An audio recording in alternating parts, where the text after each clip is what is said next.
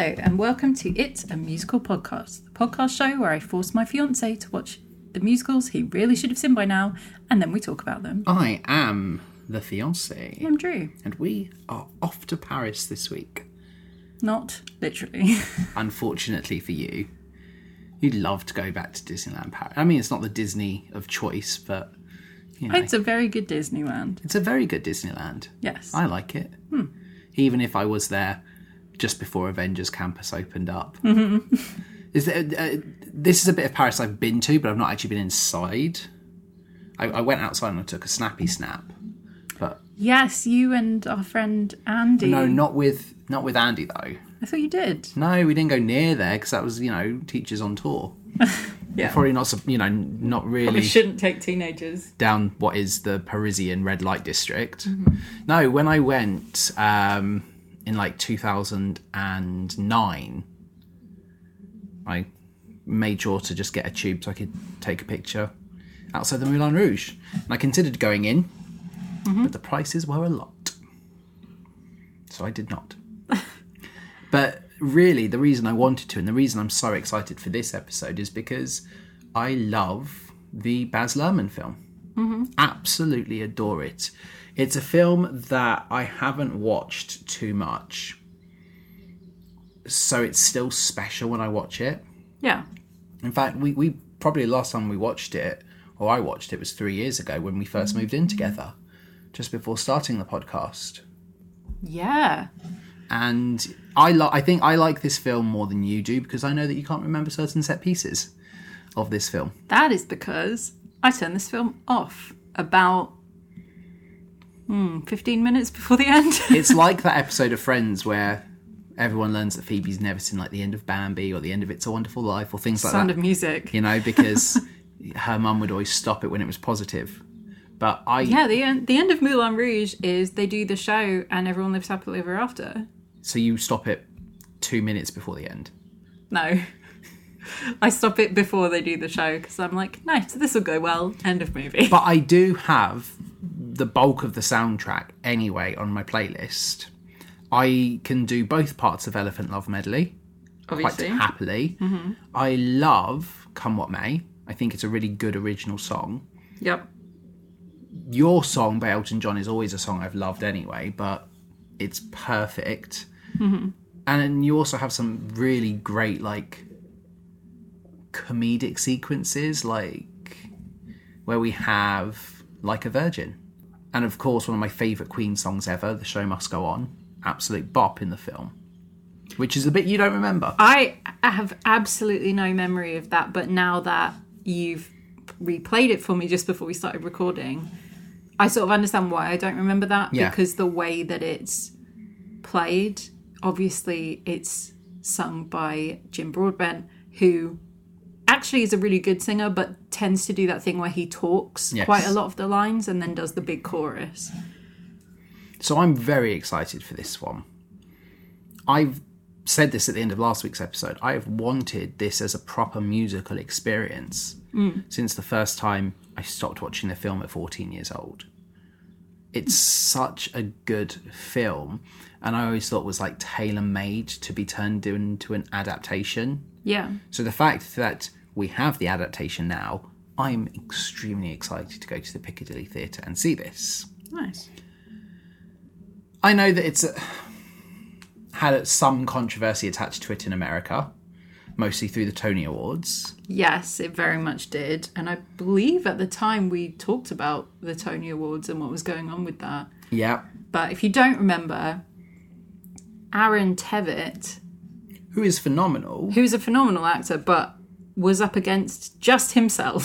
For the best actor in a musical Tony. Yes, even though there were other shows running at the time. Yeah, obviously it's the Tonys that, were heavily hit by COVID, but when you look at the fact that Percy Jackson and the Lightning Thief got nothing, it does kind of discredit the award, doesn't it? When you're the only nominee. Yeah, it doesn't look great. When there were other shows that you could absolutely say, they'll get a nomination. Mm-hmm. I'm not like saying we give everyone a participation award, but are you really telling me that none of those actors in any of those other shows deserved to be, even nominated. But overall, it feels like people have a very positive opinion of this show. And you certainly seem to be quite positive about some of the changes that have been made for the sake of the onstage adaptation. Yeah. I like that they've changed some of the songs around. I like that there's been songs added. I will say the first time I listened to... Because I've listened through the full soundtrack of this. I did not think I was going to get tickets to see this anytime, ever. Yeah. Because, it's quite expensive.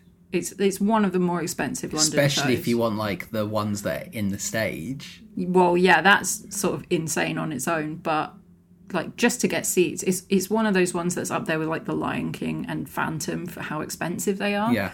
And I'm sure Frozen's up there at the moment as well. But also, it tends to be completely sold out. Because it has the name value. Yeah, and you're booking like months and months in advance, and people are going for birthdays and hen nights. As your mum experienced. Yeah, and making like a whole big trip of it, just to see this show, which is fantastic because people are going to see more theatre and are, bringing the theatre world back to life, which is great. But I was like, I'm never going to be able to see this, so I'll listen to the whole soundtrack, get an idea of what's going on. I love the use of some songs. Not all of them. There are a few where I'm like, whatever. And there's a couple of songs, as I think there always tends to be in a jukebox musical, that I just don't even know. Yes, we had that with Priscilla, with someone left the cake out in the rain. Which I knew and I got, but you didn't get at all. Yeah, and I do think that is the issue with jukebox musicals. Because people aren't necessarily going to go see Moulin Rouge because, it features some of the music of Katy Perry. Mm-hmm. They're going for the name of Moulin Rouge. And you are going expecting certain numbers. Yeah. Case in point, when we were in the theatre... Oh, at the opening of Act 2. Yes. The woman behind us, who was just having the best time, she was really loving it. Yeah. And... not like singing along or anything, very respectful theatre goer, but she was obviously very excited to bring her friends to see this show. And she said, oh, this is it. This is my favourite song. And she was expecting... Roxanne. Sure. And instead, Act 2 does not open with Roxanne because we're not that far into the plot yet. No. It's Backstage Romance, which is an incredible great, number. And we'll talk about that in a moment. But yeah, because it does start with the Argentinian and his It's just him lover. And her sat on the stage, which is also how Roxanne opens in the film. And the song ended this huge, phenomenal number, and she went, oh, they didn't do Roxanne. I was like, I wanted to turn around and be like, no, it's coming, I promise. But when it did happen, she was so excited. But so there is that element of there are certain songs that people are going to this excited for, and we will talk about where I'm pleased and where I'm not pleased in a moment. But maybe the biggest change that I knew going into this was to Elephant Love Medley. That we've listened to it, I've got both versions on the playlist already. And the first time we played the musical version, I couldn't sing along anymore. Mm-hmm. Because suddenly they've added, new bits to it, and it was initially quite jarring. However, as time has gone on, I do appreciate it, and I love that there are even more bits to it. The licensing for this must have been an absolute nightmare. Absolute nightmare. If you look at the back of the programme, all of the different credits of all the songs they've used, it's like 2 pages, and it's on a small print as well. I'm not surprised that certain songs had to be omitted. Mm-hmm. Obviously, I'm fully aware of licensing. It's disappointing, but I do understand. I think they've done a really good job at adding to Elephant Love Medley and keeping the spirit of the original. And, like the opening and the ending being the same.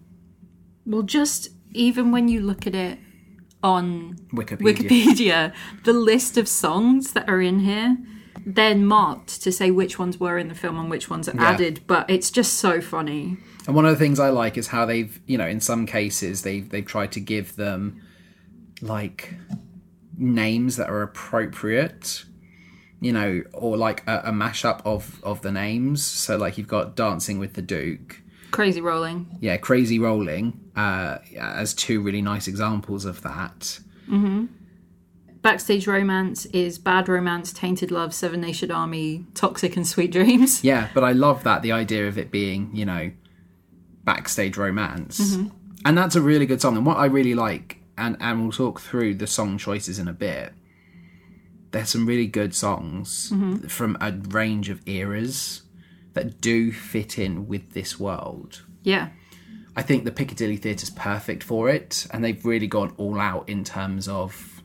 Just the elephant and the windmill. Yes. Like, what even... That is... I know we're getting the rise of immersive theatre. Yeah, Lord of the moment. Rings, the immersive musical's coming. I'm excited to take you to experience that. Yeah, and you've got Newsies and... Guys and Dolls. Guys and Dolls. It's happening all over the place now, which is great. It's really cool that that's happening. I particularly liked when we went to see Anyone Can Whistle. Yes. That was really good. That was really immersive. With this, you have audience immersion of when you get there, you walk into the building and you have on the stage, well, on the sides of the stage, the windmill and the love elephant. Yeah. And they're huge. Yes. And they're definitely sort of foreshortened to make them look bigger, but they're just incredible.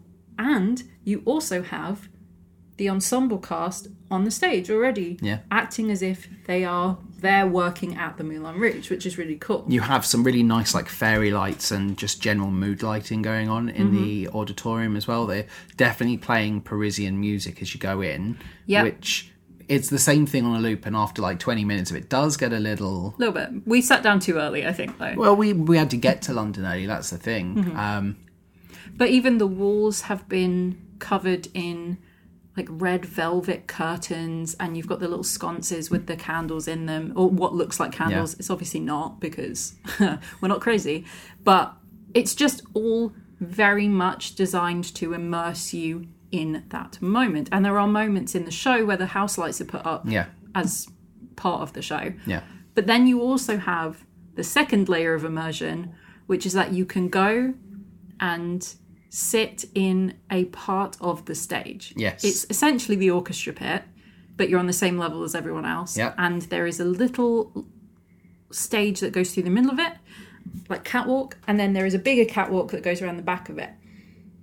They do perform behind you. They do. If you you're have sat to constantly move and look, but you're sat at a table, they'll bring you drinks, and you get like a meal whilst you're there. Yeah, you get food and drinks and like cocktails that nobody else can get, that kind of thing. I will it's say, just very cool. As cool as that is, I think I'd be incredibly uncomfortable in those seats, considering, you know, the costumes that some of the female ensemble wear. Not even just the female ensemble. No, but everyone looks some of those, and you'd be like, exceptionally yummy. You know, like very like basically on eye level with some certain intimate areas. Well, one of my favourite things that I saw in the whole night was during, I'm assuming it's the rehearsal process for the spectacular. Oh, you mean Bohemian Rhapsody? Yes, which that I love. One of the ensemble was doing his stretches on that little catwalk bit. Yeah. And there was a guy who was sat there in the audience in that section who just was like leaning away because they were so close to But it each is, other. and you have the women who are in some very revealing outfits, which no shaming, obviously, great, it's Moulin Rouge. But again, like you have that moment of being like completely eye level and then being like, look at that perform in the face and be like, oh god, I'm embarrassed, you know, like. Well, I saw a really good TikTok from a performer who I believe is in the Broadway cast of Moulin Rouge, saying that her mum came to see her in the show. It was like all that money spent on theatre. On theatre school, and you could just work at the actual Moulin Rouge. Yeah. It's like, yeah, great. But it's also when you go outside, like when you are getting into the theatre, you know, the red lights, it does look amazing. It's definitely, it feels like you are stepping into the world of the Moulin Rouge. I got what I think is my favourite piece of merch from a show ever. Your hotel key. The design of this is so genius, and I'm probably one of the very few people in the world who actually cares about hotel key designs. But the little, I don't even know what shape you would call it, the sort of diamond but rounded end shape of hotel keys, and I'm sure in America this is like not a big deal, but for me, I think that's really cool. They have one that says Moulin Rouge, and it looks like you've got your hotel key to stay at the Moulin Rouge.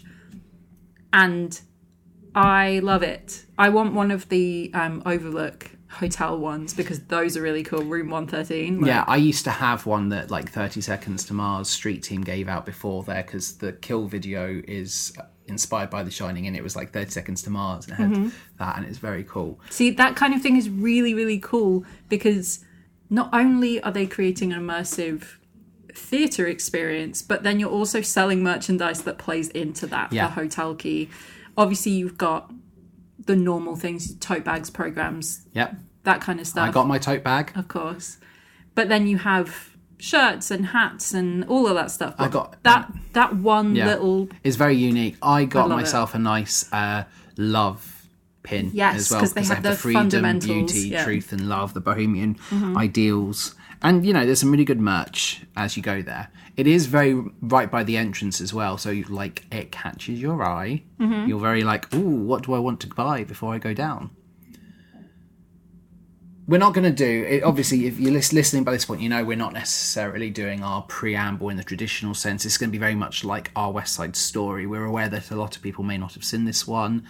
And there's so much to talk about that really, if we were to talk about everything broken down detail to detail to detail, we might be here for 4 or 5 hours. And I know we definitely plan to revisit Moulin Rouge later this year. Hopefully, we want to do the film again and talk about the film. Yeah, definitely.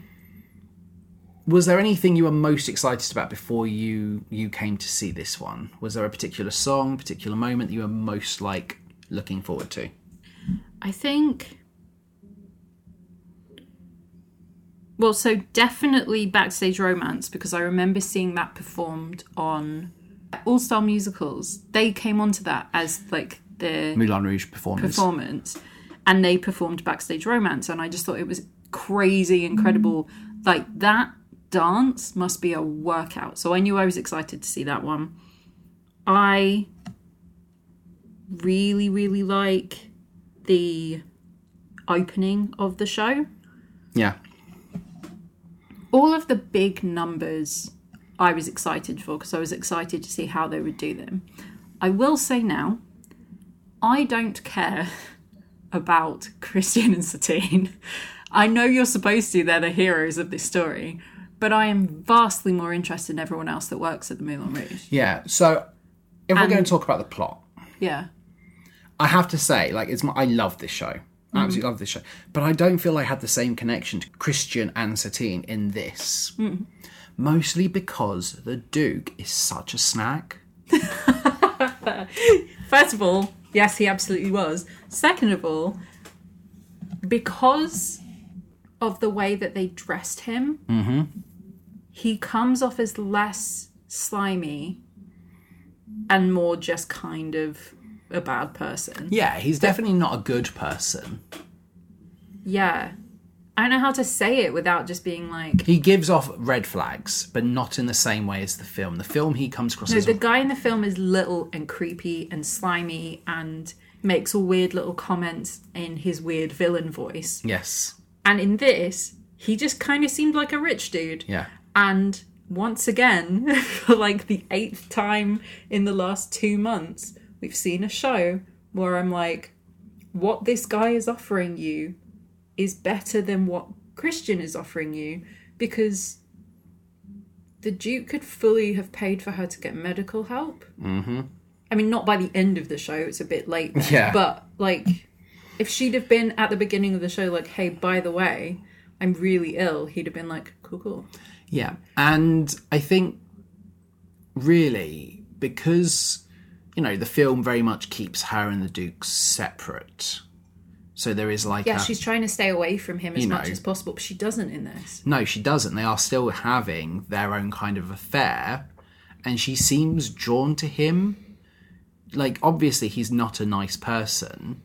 No, but he definitely inspires something in her. He does, and almost certainly, like, he offers her an out, which she seems like she wants to take. And also, he does treat her with kindness. Yeah. It's only when he realises that he's being played that he comes across truly malicious towards her. I've just realised why that difference is there.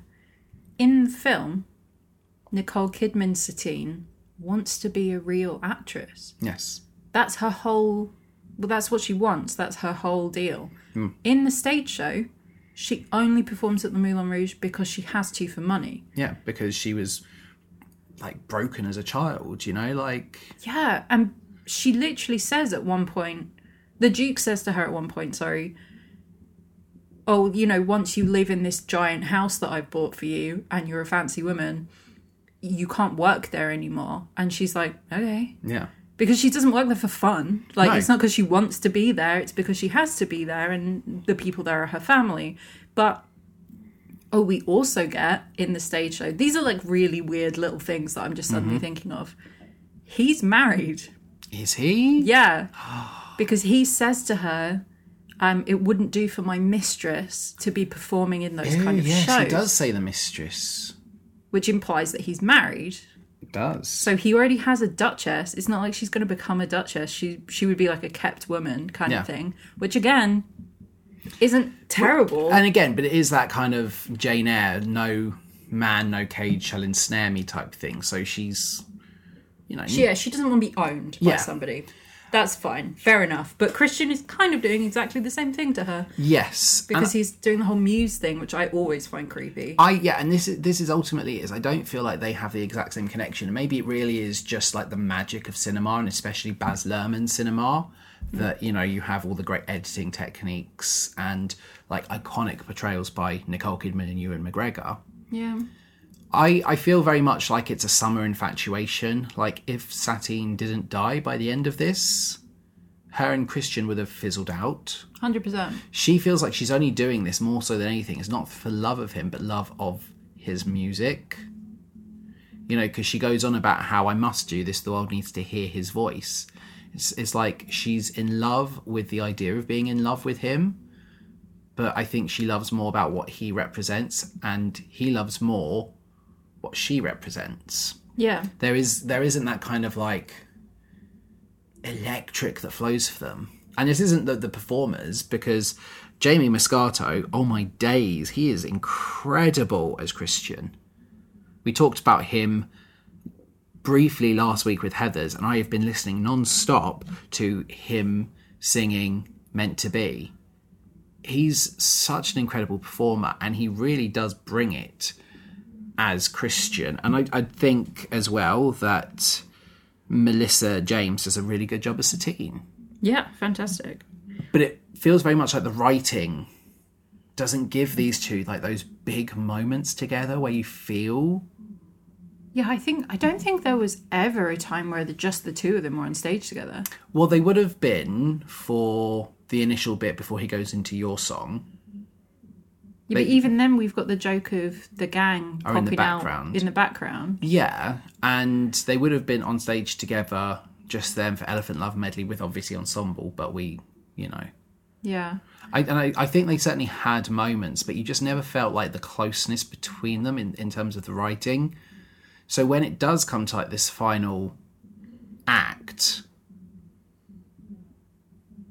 you don't feel the same sense of like broken passion that you do. Mm-hmm. And it is something that I think ultimately the show struggles with a little, is the writing. Yeah. As a showcase, this show is amazing. Like, amazing lighting. Like, some of the best choreography I've ever seen. Mm-hmm. But I think it almost realises that people are here for the songs as opposed to the plot. Yeah. Does that it's make more sense? like a vehicle for the songs. Yeah, and that's it. And you have that age-old problem with jukebox musicals where it's funny, where they... Yeah, and I think they do a really good job of leaning into that. Mm-hmm. So having things like during the Bohemian Ideas song, Never Gonna Give You Up. Yeah. That's really funny. What was the one where they really leaned into it. It's one of Christian's songs. I think it was Shut Up and Raise Your Glass. Yeah. He literally turns to the audience, they spotlight just his face, and he was like, oh, don't you dare look back. And I was like, that's hilarious. Yeah. That's great. Lean into it, because it is always funny when jukebox musicals go into a song that you know from the real world and also doesn't always perfectly fit with what they're going for. Yeah. You know, they very much cut these songs down so that they do fit exactly what they want. But it does give the Glee effect, which is where, like, someone will spin around and just start singing. And you're like, okay, there's a song now. One of the things I especially like about this, though, is... So I really do like the depiction of the Duke in this. You know, Ben Richards did a fantastic job, you know, presenting a very different take on the character, which, you know, would have been easy to just make the Duke this, like, weasel, devious character. Instead, he, you know, don't get me wrong, he's devious. He's, you know, knows what he's doing. He's like, all my money is invested in this show. I will pull the plug and you will be shut down. Yeah. But he was absolutely brilliant. But I really, really liked the development of Harold Zidler. And I thought Matt Rickson was absolutely incredible. What was almost just like a kind of one-note character from, like, the film with Jim Broadbent has so much more depth and detail here, and we get to know the character a little bit better. Yeah, he's also now canonically gay, Yeah. which is awesome because that was sort of only alluded to in the film. I thought he was married in the film because I'm pretty certain he has a wife in the film.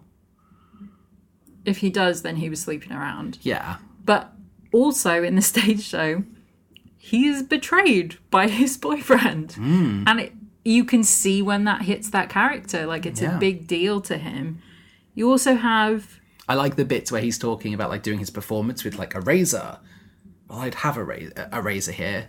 Can we not have a razor? Can we not have a prop? Like, and then he has it, it's like... And he goes, razor! Yeah, he's very good. And whenever he's on the stage, you're certainly, like, drawn to him. Well, what I really like as well is that there's a very clear difference in the character between when he is performing as Harold Zede, the owner of the Moulin Rouge, and when he is himself. Yes. Because he's so much more toned down, and it's really nice to see that big difference in the character. I feel like with Satine, even though her performance was incredible, she is the same person when she's performing as she is when she's not. Which I feel is because we don't get that bit in the film where she's saying to Harold, like, oh, what kind of girl should I be for this Duke? Because she's always performing, she's always got a mask on. It feels a little bit like Zoolander, where he's like, which look shall I do? I'm working on blue steel. And then it's like, it's the same look. Yeah. And it feels like she's like, which girl should I be? And they're all the same. Yeah. I also really like the development of Toulouse. Yep. Him becoming much more important and much more central is fantastic. Also referencing the fact that he is Toulouse-Lautrec, who obviously very well-known painter, but in the film you wouldn't know that unless you knew who he was. Yeah. It's not made clear, they just call him Toulouse. Yeah. In this, they are explicitly calling him Toulouse-Lautrec.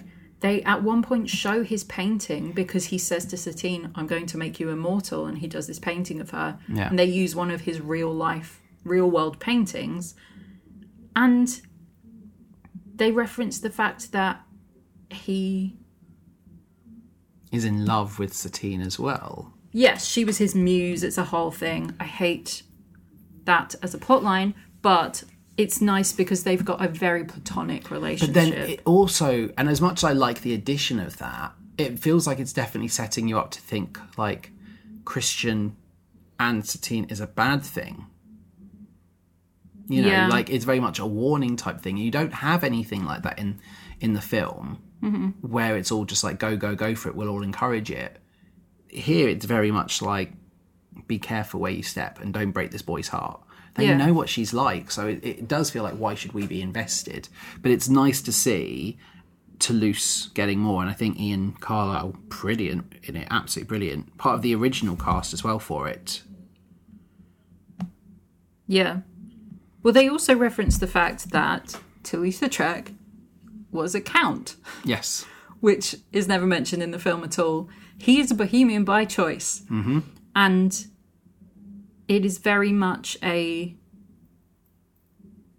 difference to the way that they're presenting Christian in this version compared to the film, where Christian comes from a wealthy home but has decided that this is what he wants to do. Ridiculous ideals. Yeah. Also in this version... His ridiculous obsession with love. He's from Iowa in this version, isn't he? He's American, which is very bizarre, considering you're putting it on in the West End. You might as well just make it be that he's English, because you're casting an English actor. And it adds nothing to the story at all. He's from Iowa, like the middle of nowhere in Iowa. And he talks about like how long it took him to get here. In the film, he's from England. I'm pretty certain he is. And we have like his rich father doing the whole, you are such a fool. You don't really understand all You'll of this. come running back when it's over. Yeah. Which is why he stays. He's so desperate to stay after, is prove a point. Yeah. Again, though, there's also that weird bit of like suspension of disbelief. Do you really think the bohemian ideals are getting to Iowa? I mean, they probably were, but you, as an English audience, we're probably like, no. It feels too far. I think the reason why they changed it is because they opened on Broadway. Probably. And it's easier to not do an English accent than it is to do a bad one, you know? But for some reason, when it came over here, they didn't change that. I would have just had it be, oh yeah, he's from London. Or have him be from the middle of nowhere in England. That would be exactly the same thing, He's only in passing heard about these bohemian ideals in books. So he's come to Paris to find his fortune. Yeah. It just make a whole lot more sense. Ultimately, I think it's maybe the only weakness of this show is just the adaptation of the script. Well, and I didn't love the accents. Yeah. There were definitely times where they broke. There were definitely times where it just sort of sounded a little more Kermity than I think it was maybe meant to. Yeah. Which I did mention last week as well. Is that maybe just a Jamie Moscato has a really good Kermit voice and should take over as Kermit? Maybe. I think the performances here are really strong. And also shout out to Jason Lee Winter, who is the dance captain of this show. I love him. We He's saw incredible. him in Frozen. We did, as Pubby. Yep, and like here we get to see him doing the cloths, whatever they are. The aerial performance. Yes. Yeah. Mm-hmm. And it's just incredible. And, Yeah, that was cool. I think it was a swing for us as well on the day. Like he was doing multiple performances for us because it was a 2-performance day. Mm-hmm. But he was like on stage at one point in like his finery before the shows began. Yeah. Then he left and came on in his Moulin Rouge attire, which is great. So really doing a great job. I've been watching through his TikToks, which absolutely go and follow him on TikTok. He does a lot of behind the scenes as an actor stuff. That's very, very cool. But just the sheer amount of costumes that guy has because of all of the roles that he plays. Yeah. It's just crazy. But yeah, I think the one quick change that I was like, how did you do that? He went from a corset to a full suit in about a minute, which I was like, wow, that's dedication. Yeah, it is. And I know they have dresses, obviously, off stage, but still, that is quick. It is, incredibly. The set pieces of this are brilliant. Every single scene that takes place in a new area, you've got beautiful backdrops that really make you feel like you're in the centre of Paris. Especially the streets. Yeah, and it feels like there's so much depth to the stage as well. When you have Satine's bedroom, like, inside the elephant, that's incredible. They've gone above and beyond, and when they finally do Your Song, having this, like, Eiffel Tower. Oh, for them to spin around on with the umbrella and the aerials in the background, and yeah, it's just crazy. Like, that's one of the things that they've managed to translate really well from the film into this adaptation. Mm-hmm. you have like the darkness as well inside the Duke's castle when Christian comes to confront him. Yeah, it's comparatively very colourless. Yeah, compared to the rest of the world. Yeah. You've got like these amazing lights for the Moulin Rouge that do feel like you're in the middle of a circus. Like, they're fantastic. Well, we have, same as the film, Satine, her first appearance, she comes in on the swing for Material Girl. Yeah, Diamonds Are Sparkling Forever. Diamond is what it's called. But yes, it's in the film, it's just Material Girl. Here, No, it's just a kiss on the hand may be quite continental. Yeah, Diamonds Are a Girl's It's Best Diamonds Friend. Are a Girl's Best Friend in the film. It's the same singer, I'm not wrong. But here, obviously, we've got Diamonds Are Forever, which is just a great intro because we get the slow, sort of seductive. It's nice to see that, like, Bond song as well, like, make it onto the stage. Oh, was that written for James Bond? Yeah, it's a Bond opening. Oh, cool. I can't remember which one. Then you have Diamonds Are a Girl's Best Friend, Material Girl, Single Ladies. Ah, the Single Ladies. Which is great. Oh, it's Diamonds Are Forever is the Bond film. Of course, that's why it's named Diamonds Are Forever, because that's the name of the film. I have seen exactly one James Bond film. No, that's not true. 2. And that's because Mads Mikkelsen was in one of them. Yes. Never Gonna Get It, which is great. And then Diamonds, Jungle Boogie. Like, just all of that layered together. That swing comes down very fast. Yeah, but it's a very cool set piece because gets used a couple of times, and it's one of the best like parts of the film is when we first meet her and this mysterious character who comes in on this. I also really like the set design for their bohemian like attic loft thing. It's like an artist studio. Yeah, it looks really nice. The lighting, the set design of this show really do bring the world to life. Like, as cliche as that sounds, you could not do this show minimalist. No. This is a maximalist heaven. This is a showcase. Like, this is absolutely like event theatre. You know, you are going for razzle dazzle. This isn't, you couldn't do this in the same way Chicago's been done, where you have the orchestra on stage and heavy suspension of disbelief. Yeah. The show would be lacking if it didn't come with all this glitz, glam, pizzazz. In terms of the songs, we've already talked a little bit about where we get some adaptations, but we're going to go, I think, song by song and talk about them briefly. I love the fact that we start with, you know, Real Lady Marmalade, because that is like one of the definitive Moulin Rouge songs. Yeah. I love that. I mean, it feels like we're also watching, you know, Amazon Cinderella, the musical, because there's a lot of like crossover here. You know, we get the...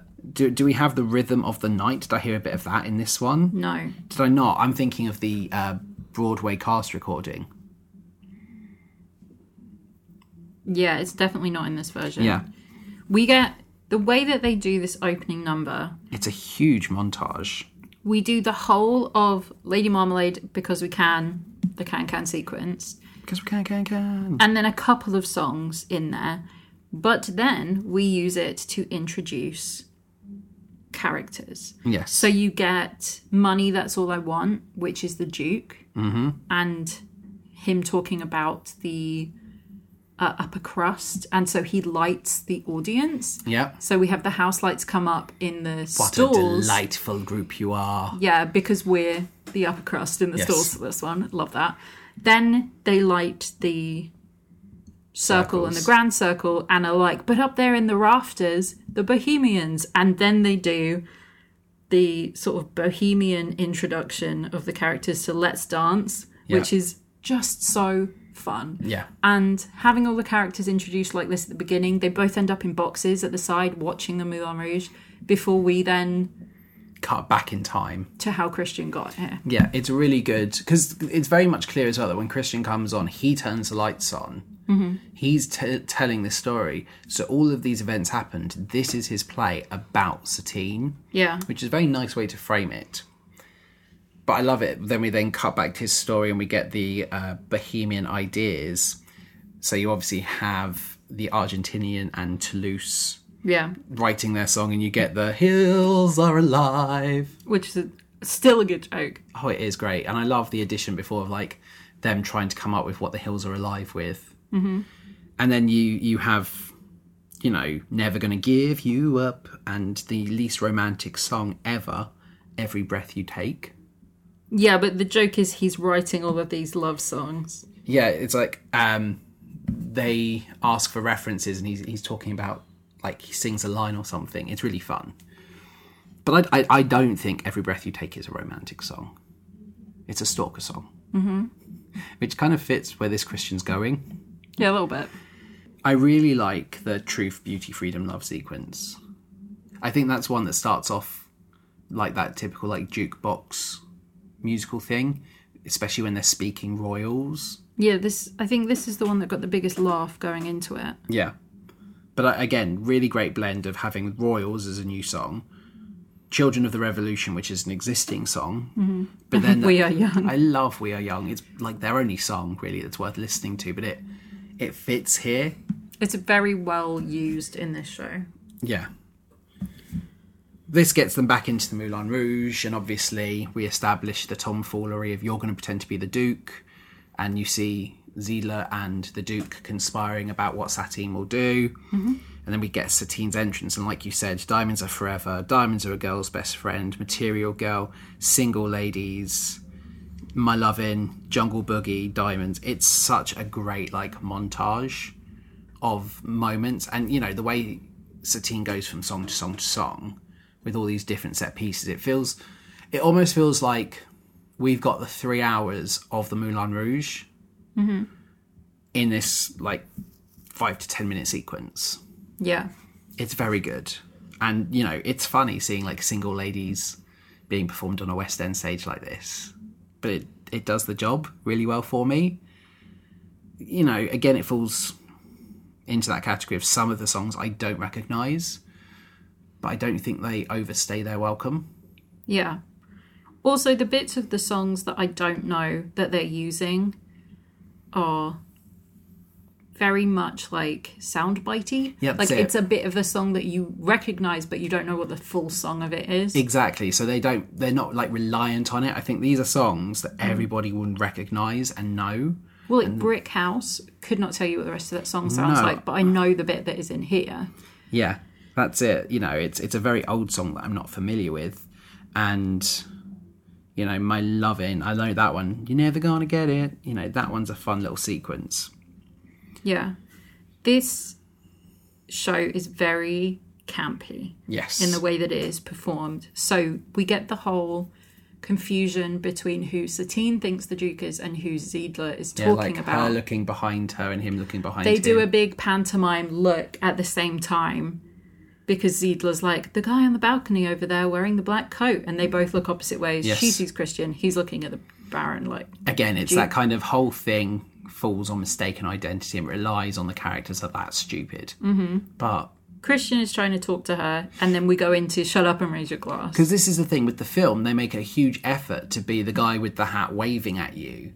And it's Toulouse waving the hanky, yeah. Yeah, but Toulouse actively distracts the Duke at the time, so there is, like, reasonable doubt. Mm-hmm. Whereas here it is just, I looked left, you looked right. No, sorry, the other way. Like, it could all be avoided if Ziedler just kept his head up and pointed her head in the direction. But, you know, That's nitpicky. Shut Up and Raise Your Glass is brilliant. This is when they kind of meet and they're enjoying their company on the dance floor. Yes. We get, Shut Up and Dance With Me. We get, So Raise Your Glass If You Are Wrong. Yeah, and I Want to Dance With Somebody, which is good. This song has a lot of the ensemble in the background. It's obviously like some kind of after party that they're at. And we get some really great moments from the ensemble because this happened a lot in this show. The performers playing Satine and Christian were brilliant, phenomenal singers.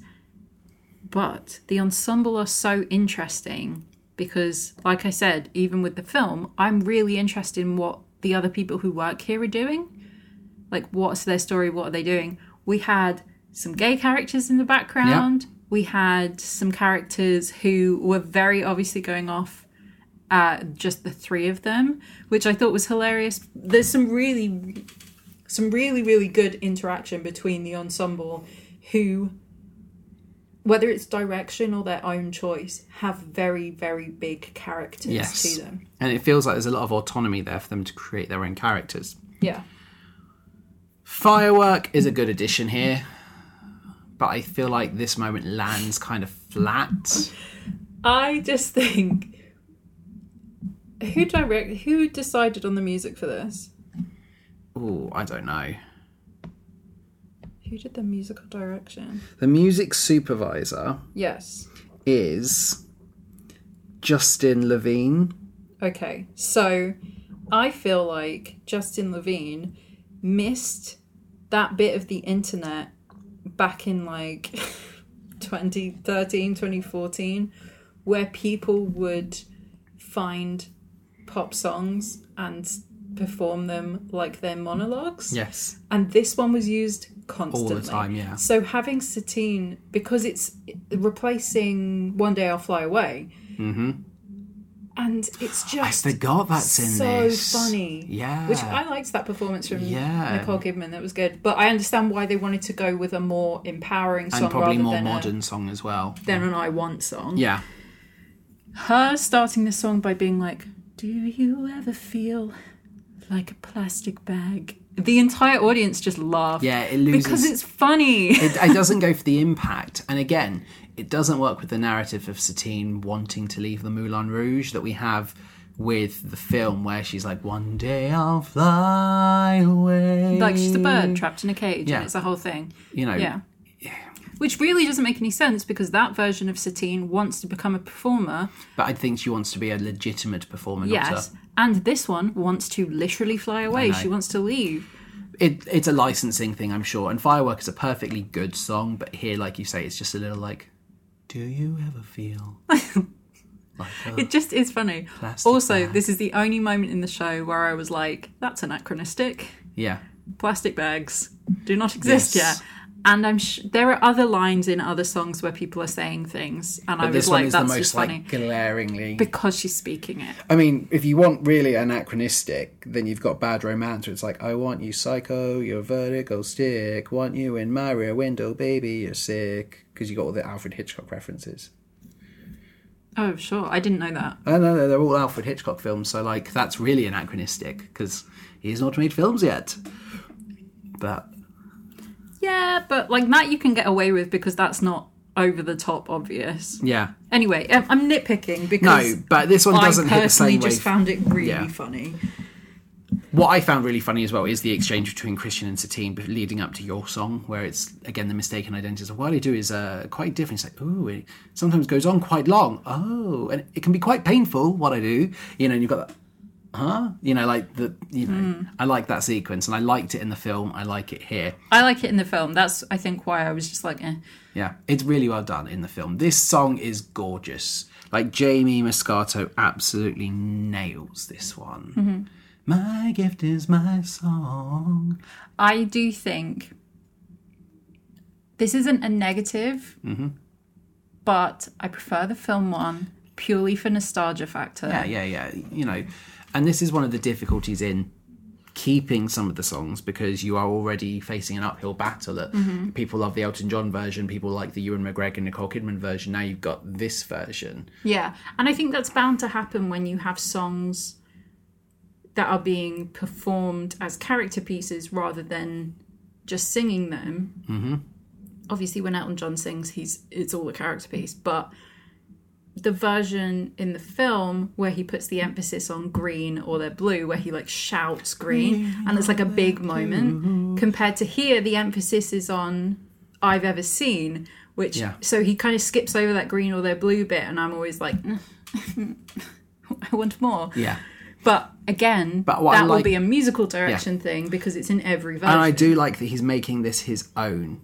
You know, a little bit. I think that's definitely why they're doing it. I will say that the pitch sequence is one of my most disappointing sequences.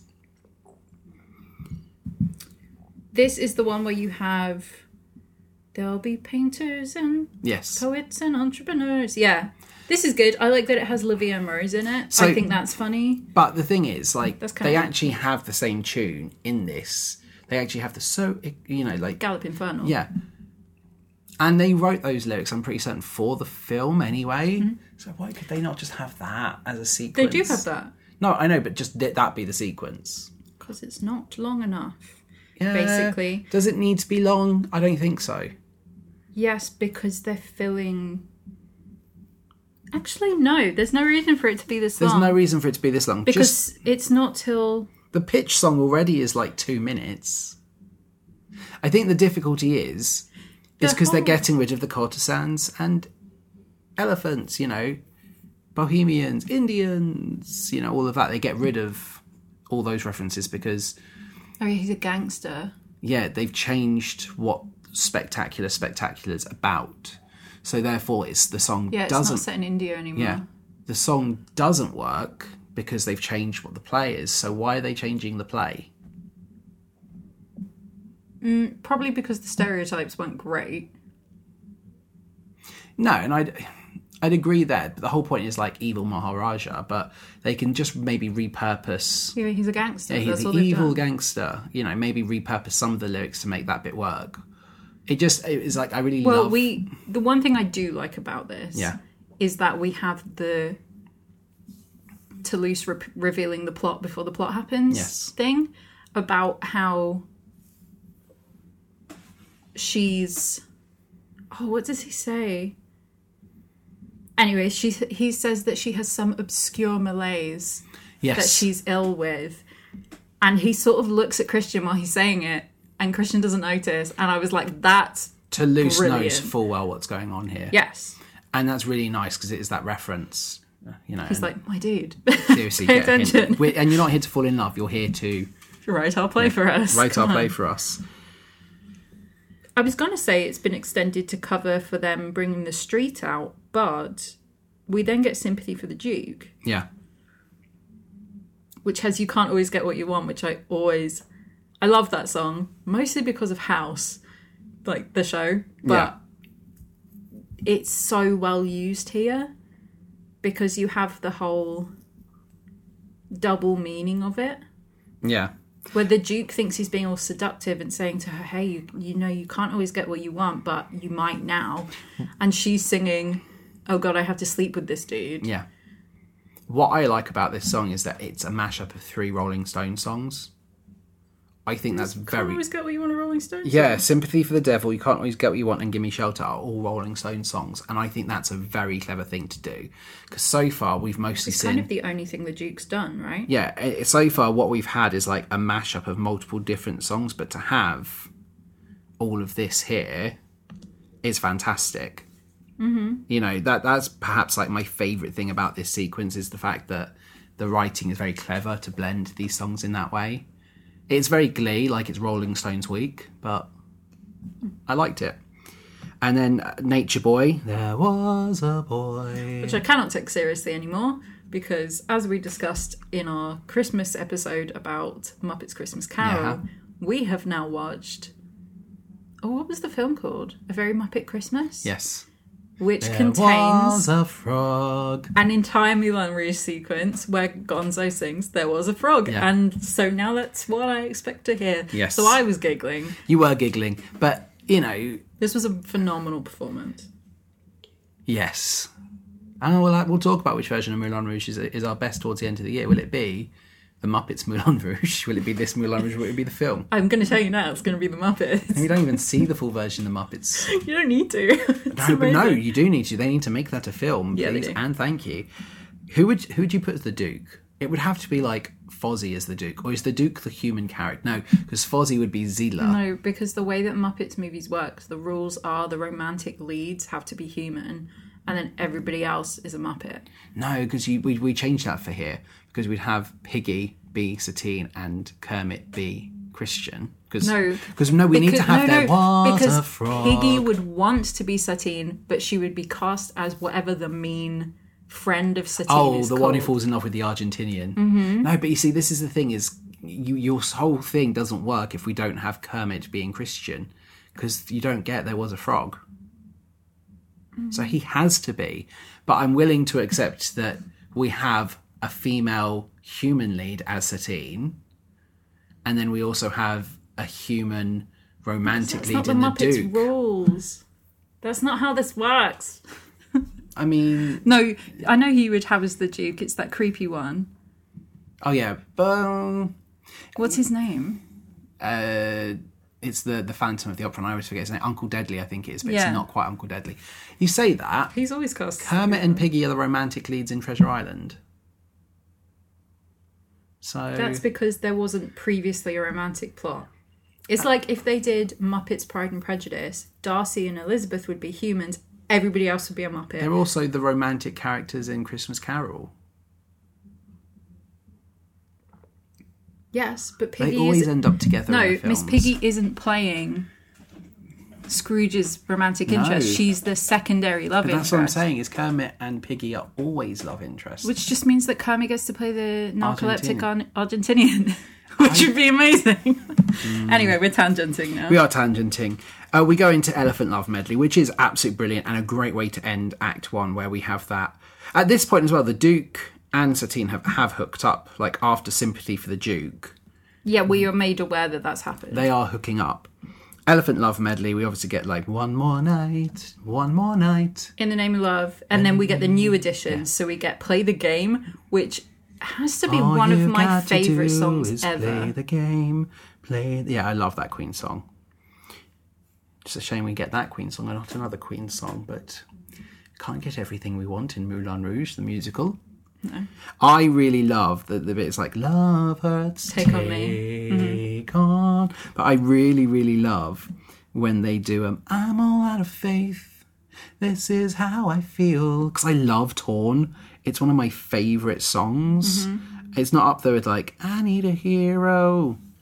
Yeah, then we go into, again, the songs that are in the original one, Up Where We Belong, Heroes. They have changed which bit of Heroes is being used, but I like that.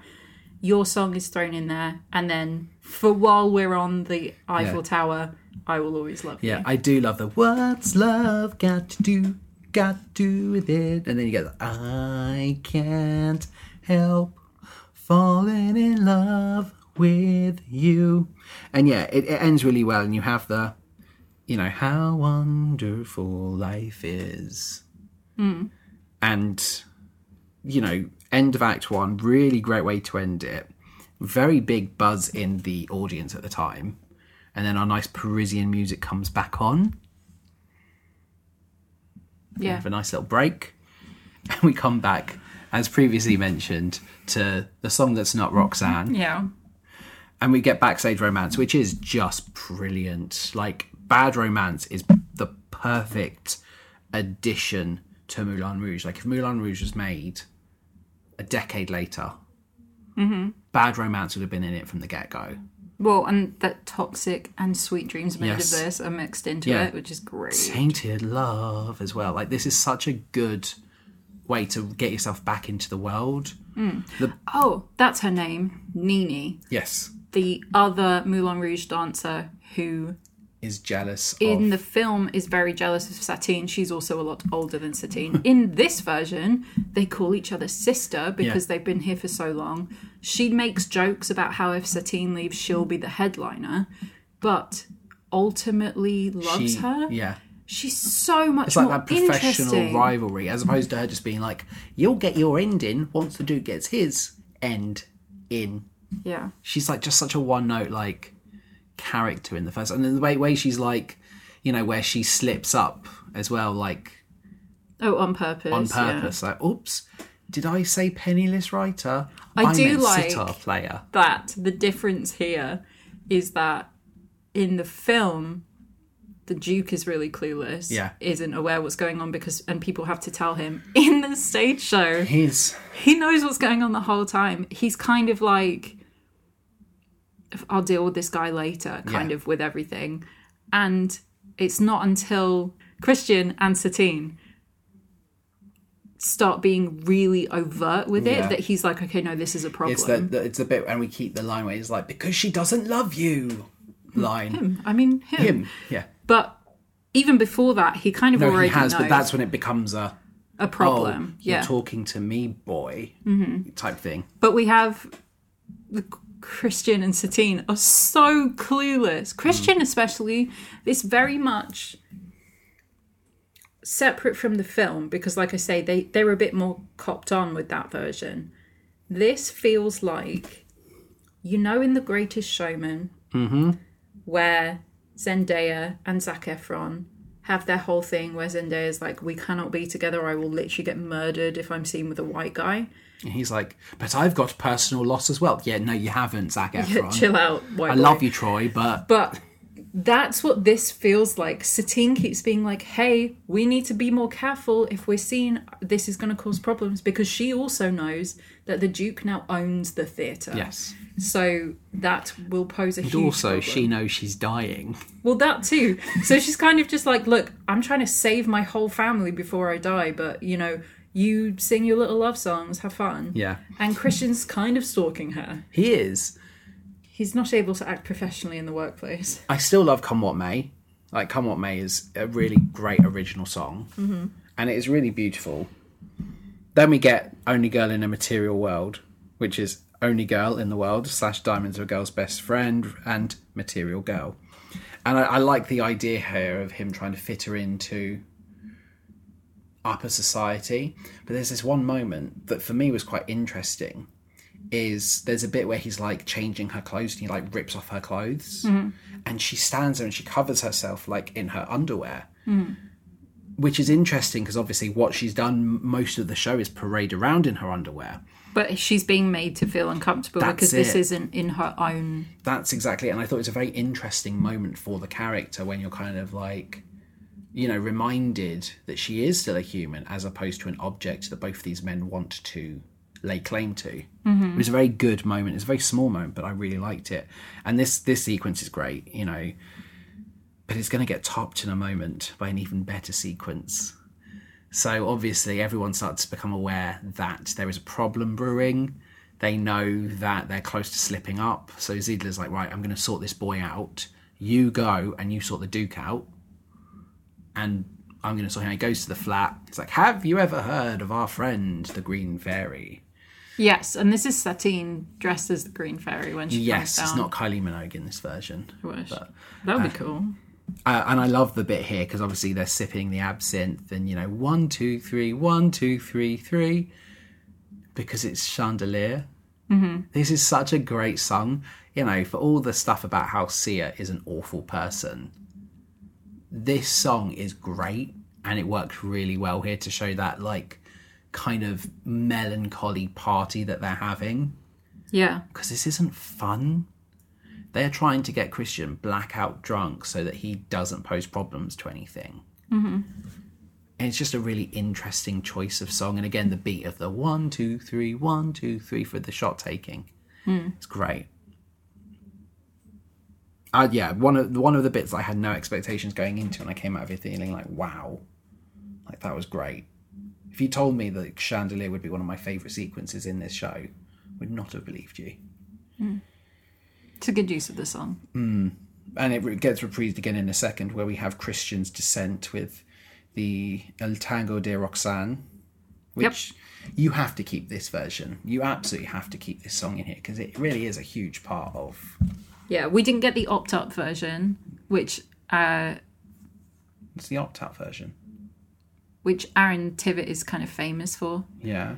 It's when he sings, "Why Does My Heart Cry, Feelings I Can't Fight?" When he says can't, he goes all the way up. It's crazy. Yeah, no, we didn't get that. Really high, but we didn't get that version. I am sure that there is some kind of legality around that. Because I know with Wicked, there are opt-up versions of all of the songs, but you have to have special permission from the musical director to do that. And that's on big nights where you've got family in the audience or something Yeah, it's my whole family are coming to see this show. Or it's possibly an agent for my next gig is going to be here at this show and I need to show them what I can do. Yeah, do you mind if I opt up on The Wizard and I? And it's yeah, go for it. But it doesn't happen every night because you would break your voice. Yeah, you would.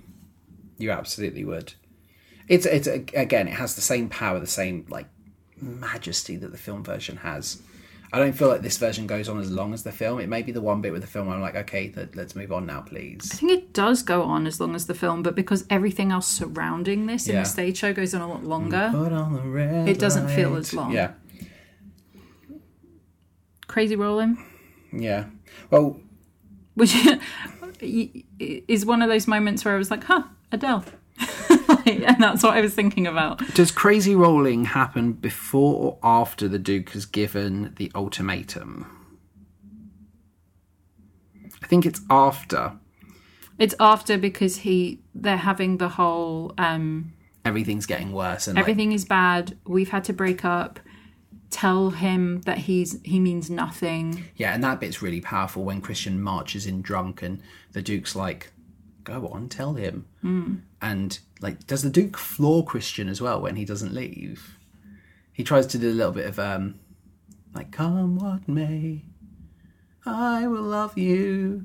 And Satine's just like looking out. I think he trips him. Yeah, he does something, doesn't he? Yeah, that he ends good. up on the floor anyway. Yeah. And yeah, we were very much in the end game here with the songs, where you have the, Crazy Rolling. This is where Christian's starting to conspire. He's going to shoot himself on stage. And Is that how you took that? well, it looks like, so he's loading up a prop gun with real bullets. Yeah, so the sequence that they have in their fictional play within the play is the gangster is like, you're mine, I'm taking you away from here. No. And the love interest who Christian is playing is like, if I can't have you, no one can. And he holds the gun out and Satine's character's like, go on then. If you can kill me, then you might as well kill me. Yeah. And I thought he was going to kill her. Well, so that's how it comes across as. But it's fine. Geez. I feel like it's a double. It's a murder-suicide thing. Like he's going to kill her and kill himself. But it's a weird sentiment to have with this character where it's all like the ideals of truth, beauty, freedom, and love. Where it's like, if I can't have you, nobody can. Right, because that's the in Duke. the film, the Duke's whole thing. He's like, I want exclusive ownership of this It feels girl. like that's what the gangster, like Ziedler's character should be doing. Yeah, as but opposed it's to- not. It's crazy. Because realistically, the play they're supposed to be doing, the Bohemian Rhapsody, is Romeo and Juliet. That's the I show love that that they're it's doing. called Bohemian Rhapsody, though. Like, that's a really fun little joke. Again, jarring the fact that we don't have any other Queen in here other than Play the Game. I can completely understand. I guess now's a good time to say it. We should have had Show Must Go on here. I can completely understand why we don't. With We Will Rock You already being an existing franchise and coming back to the West End, currently touring, it probably isn't in the best interests to have the Queen musical, one of its featured songs also being in its competition. Yeah. However, it works so perfectly to give Ziedler some vulnerability here, and just that final moment of Satine facing up to what she's going to do. It would be perfect here. It's a shame. Like, I can completely rationalise why it's not there, and I can completely rationalise why we don't have Like a Virgin, because obviously, the Duke and Satine are being intimate. It's still a shame because it's a great number, but I felt Show Must Go On was really lacking here. But this Crazy Rolling was a really good replacement. You make me crazy. Yeah. It's a really good one. And again, like the Knowles Barkley sequence of it is fantastic. And then obviously Adele. If you're going to have any Adele sequence, this is the right one, isn't it? You can't really have Let the Sky Fall. 2 Bond songs in one musical. The nice reprise of Your Song, it works. It's appropriately sad. Yeah, it feels very and like I say, I don't really remember the end of the film, so you'll have to tell me how similar this is, but Little Fall of Rain, Yeah. she's lying there singing Your Song to him. It's very similar to the film. The difference is obviously Christian's about to storm out and Toulouse is like, the greatest thing you'll ever love is just to be loved. Learn. learn, and, you know, whatever. Which is what my bag says, bag says. The greatest thing you'll ever learn is just to be loved and love in return.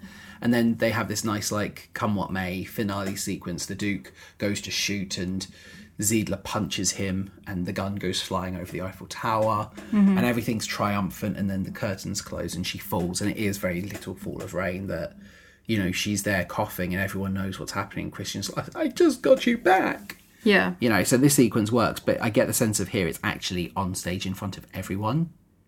Mm-hmm. I mean, it's creative liberty for Christian's story, isn't it, here as well? Mm.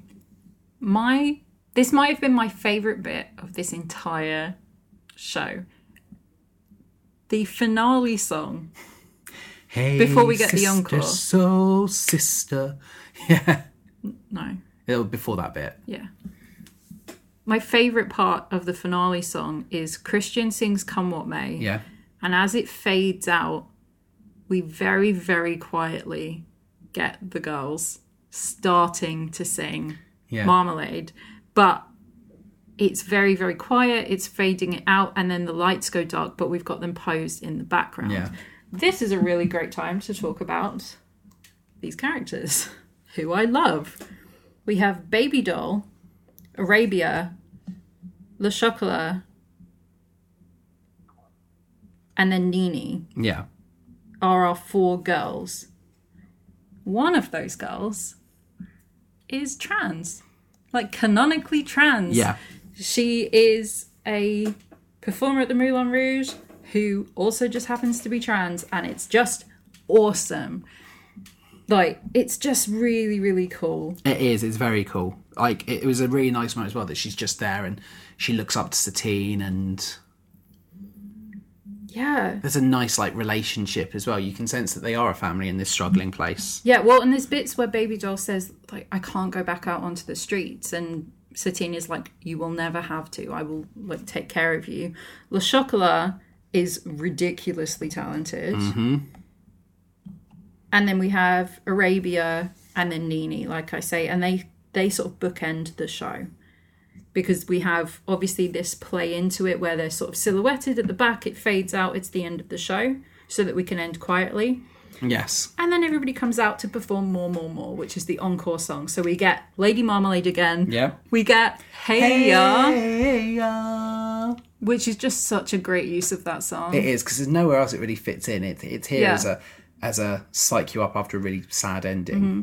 And we have, it's Christian, Santiago, which is the Argentinian, his name, Toulouse, and the Duke all come out and sing Hey Ya together. Love that.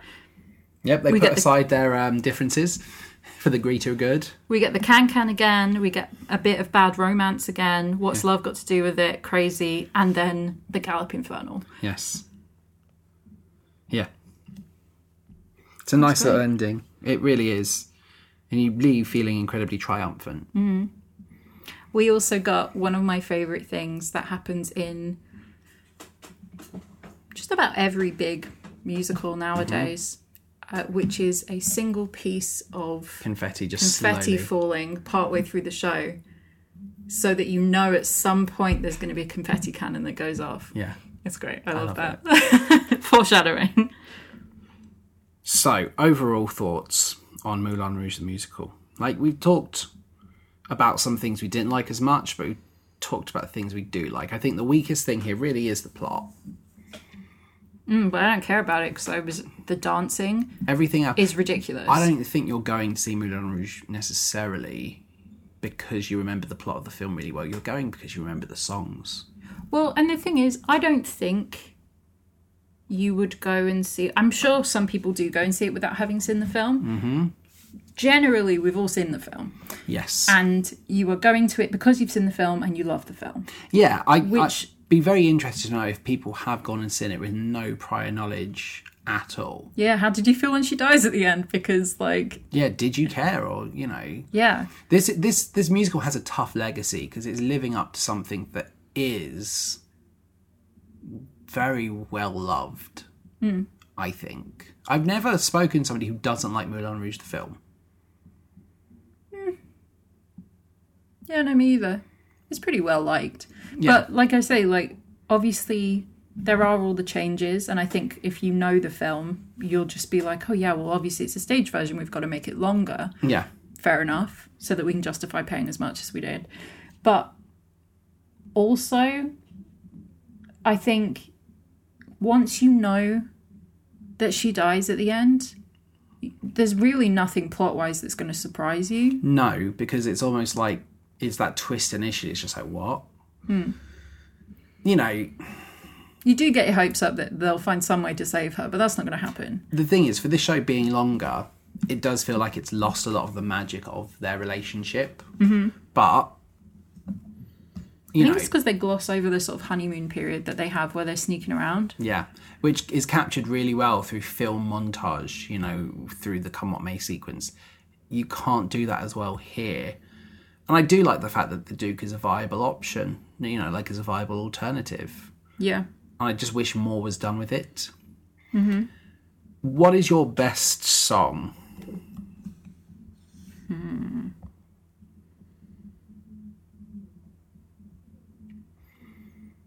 It's really difficult because I'm going to have two. I'm going to have one for the performance. Yep.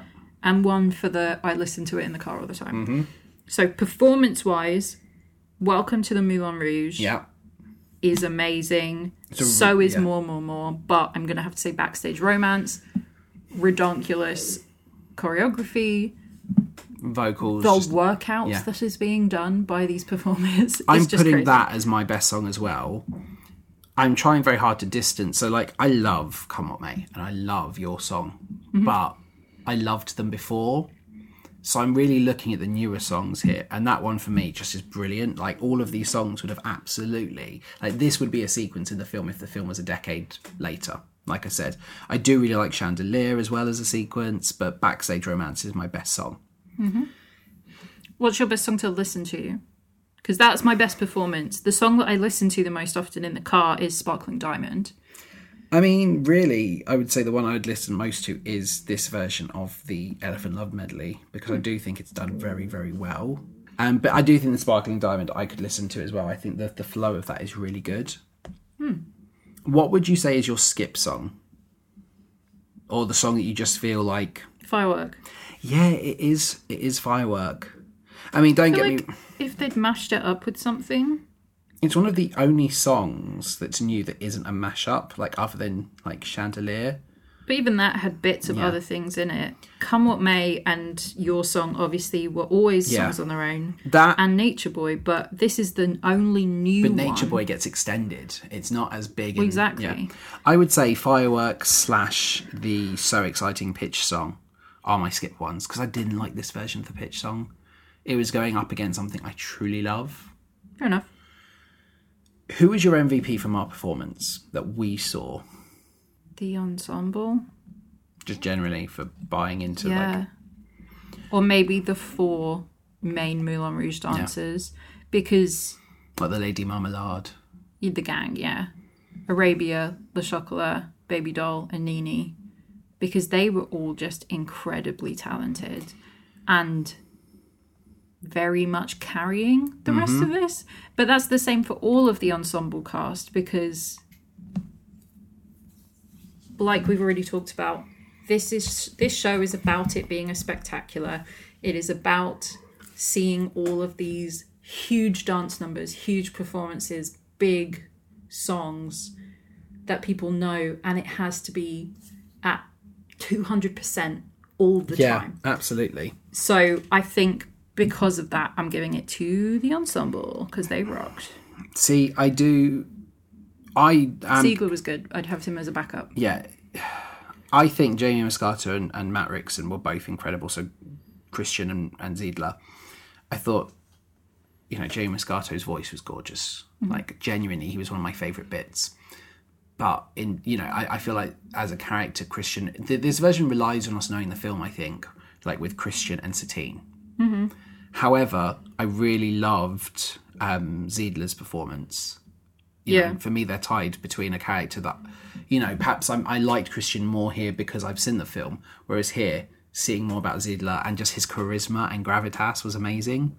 Yeah. And he's the character I'd want to play. Like, I would want to play Ziegler I just loved his energy, his essence. You know, he was brilliant. Nice. Who would you want to play in this, if anyone? No. It doesn't feel like it's a sort of show where it has that kind of demand for, like, who I'd want to be if this was a school production of this, which you're not doing a school production of this Absolutely anytime soon. You can't do what they did with Heathers and, like, rework it fundamentally. That should never have happened either. No, but I can appreciate it. You know, I can appreciate how they've reworked it. It'd be very difficult to do a school version of this. It's the same as, like, I know schools do productions of Newsies. Yeah. But unless you have a whole lot of dancers in your school, don't do Newsies. Same with Billy Elliot, really. Yeah. Well, you only need one kid that can dance for Billy Elliot. It's a dance musical, you know. Mm-hmm. It's like nobody does Cats. You know, we're not doing Cats. Which is a shame. Cats need some love. What's your star rating for this one? Oh, 5. Yeah, it's a 5-star. Like, don't get me wrong. 100%. This was amazing. We've talked about stuff we didn't like, but I think that's true of all shows. But yeah, it was amazing. Yeah, like, don't get me wrong. Obviously, the plot doesn't necessarily hit it, but you don't really care coming out of it. We were so happy and in such a good mood. Like, we'd seen an event. It was just absolutely brilliant. And if you get a chance, you should absolutely head to the Piccadilly Theatre to check this one out. Do you think this is going to become almost a permanent addition to London and the West End? I know dealing in absolutes, considering, you know, like, Phantom is leaving Broadway, even if Andrew Lloyd Webber has since said it'll be temporary. The Phantom's communicated with me about how much he loves being in New York. Do you think... I thought that was Coney Island. Do you think that this will have the same kind of staying power as things like Les Mis, things like The Phantom, and will just live in the Piccadilly Theatre? I think it should. I think this is probably a commercial success. I haven't looked into any of the sort of numbers surrounding this at all. No. But people love it. Is a very beloved film. It is very much one of those shows that if you have friends in from, you know, out of town, they're going to go and see it. It's definitely going to be a tourist show because, again, it's a film that's been translated into a whole bunch of different languages, so everyone will have seen it. And it's not asking too much of you mentally. You know, they're not asking the big questions with this show. This is the thing with the Piccadilly Theatre, is really since Jersey Boys, it hasn't had like a permanent... Oh, and since Grease, really, it hasn't had something that's been there for a long old time. So Pretty Woman was there for 15 days before the pandemic hit. Then you had the seasonal Death of a Salesman, seasonal Layman trilogy, and the seasonal Curious Incident of the Dog in the Nighttime. You had Strictly Ballroom there for a bit, which seems to be this is the Baz Luhrmann Theatre. I think, based on the level of changes to the actual theatre itself, Moulin Rouge is here to stay. Yeah. I know that get-ins and get-outs are made very easy, but not easy, but like, you know, quick. But I really hope Moulin Rouge stays. What's interesting is that Ewan McGregor was in the Guys and Dolls that was running at the Piccadilly Theatre in 2005 to 2007. Which is why there's a Simpsons joke about it. Yeah. But like Ewan McGregor being in this and, you know, all that. I'd love for him to come back and play Zed, though. It'd be interesting. Well, they're saying that he doesn't ever look like he's aged, so... He probably could still get away with being... I think the problem is... He couldn't get away with being Christian. No, but you'd want to see him as Christian. Nah. I don't know. I think it's here to stay. I think it very much depends on how well...